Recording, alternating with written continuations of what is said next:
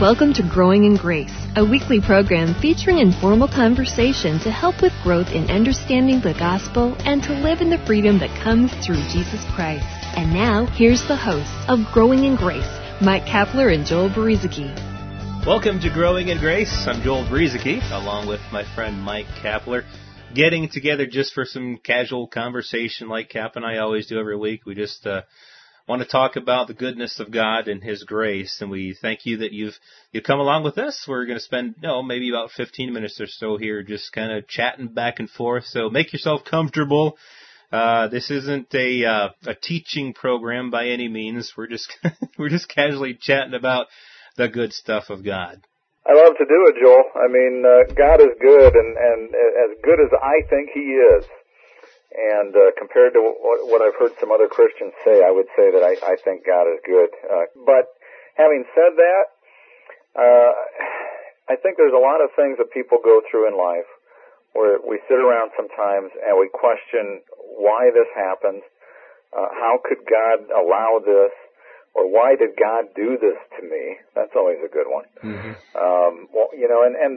Sometimes those are legitimate questions. But I think one thing that we're trying to get across here on this program with Growing in Grace is that God is on your side. He's not against you. And there are things in this world that are against you, in this world system. But God is always on your side. He's not angry with you. He's not casting judgment upon you because you didn't pray long enough or because you didn't read your Bible enough, or maybe because you really messed up the other day with that one thing. He's not just waiting there to hit you over the head with a rod.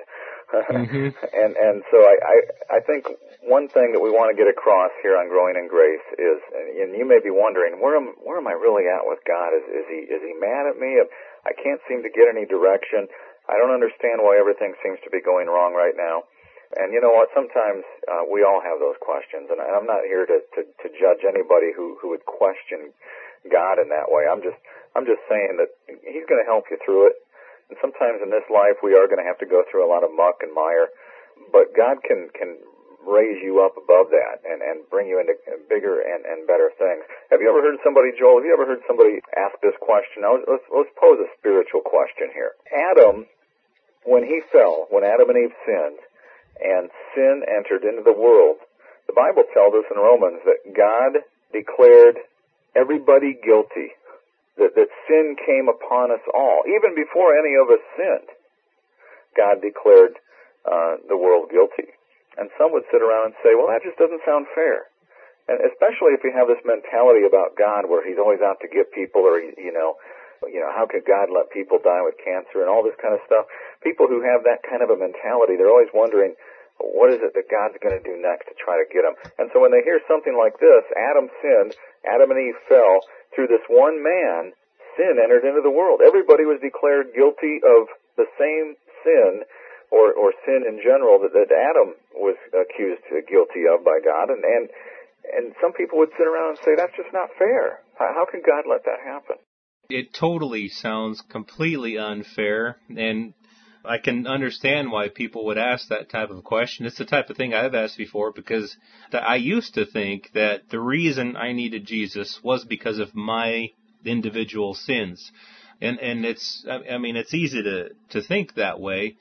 Just from various verses that you might find in the Bible, you think that, we're told not to do this sin, not to do that sin, so we think that it's because of our individual sins that God is judging us, and so therefore we need forgiveness, we need salvation because of our individual sins. But like you're talking about, Cap, that what Adam did is something that is kind of like when a mother gives birth to a child. You got the parents, you've got the mother and the father, and before that child did anything to deserve, so to speak, the traits that child inherited from the parents, those traits were there in the parents, and they were passed on to the children, not because of anything the children had done.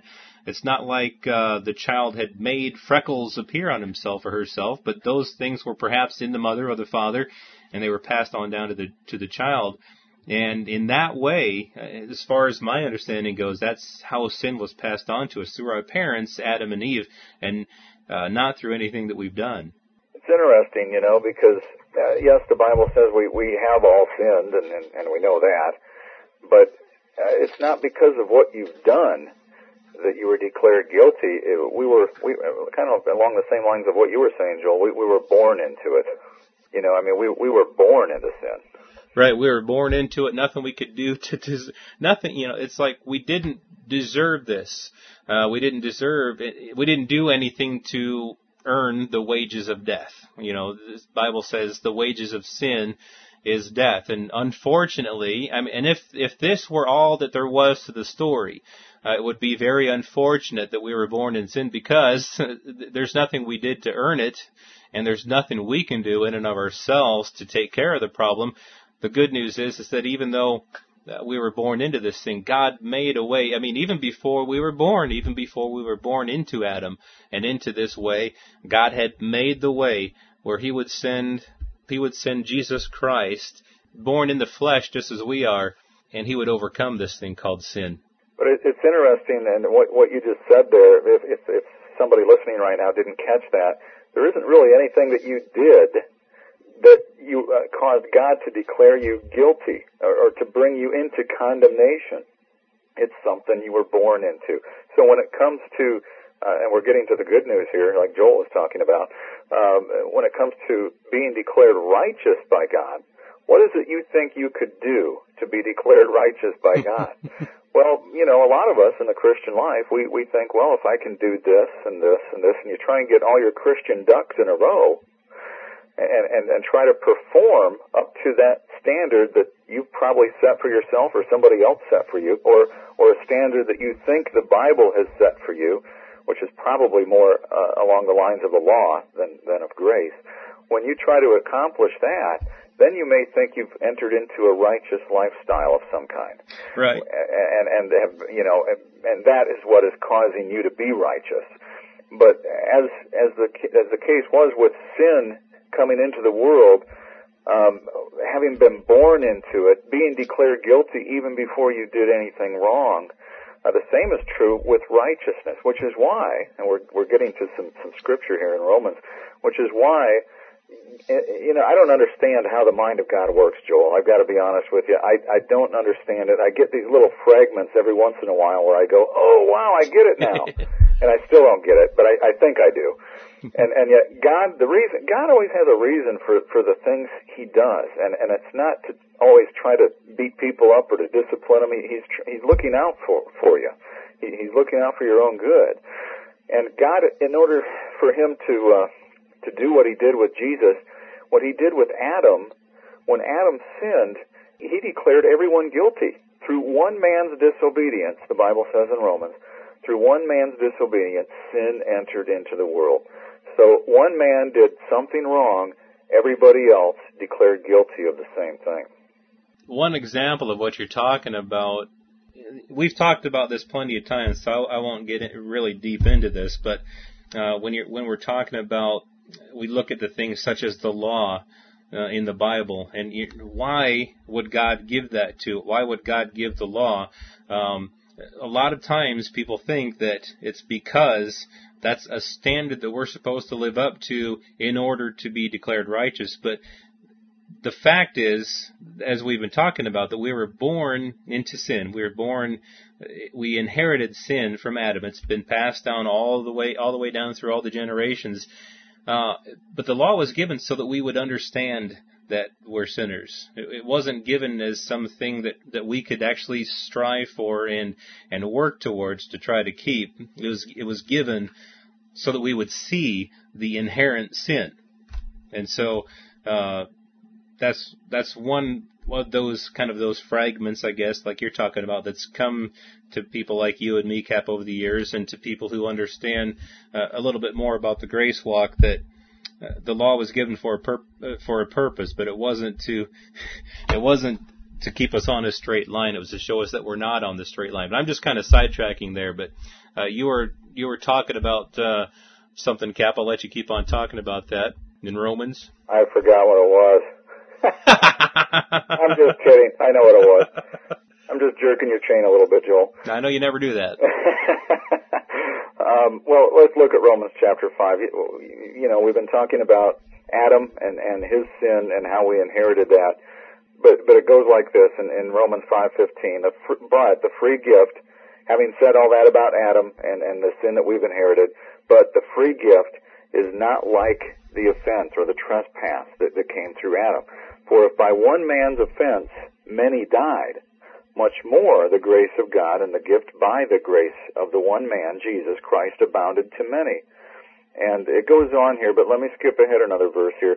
For if by one man's offense death reigned through the one, much more those who receive abundance of grace and of the gift of righteousness will reign in life through the one, Jesus Christ. So the good news in that is that just as in Adam we were born into sin and there was nothing we could do about it, in Jesus Christ, once we've become righteous, there was nothing that we did to become righteous. It was simply by trusting in God's provision that He gave us through Jesus Christ.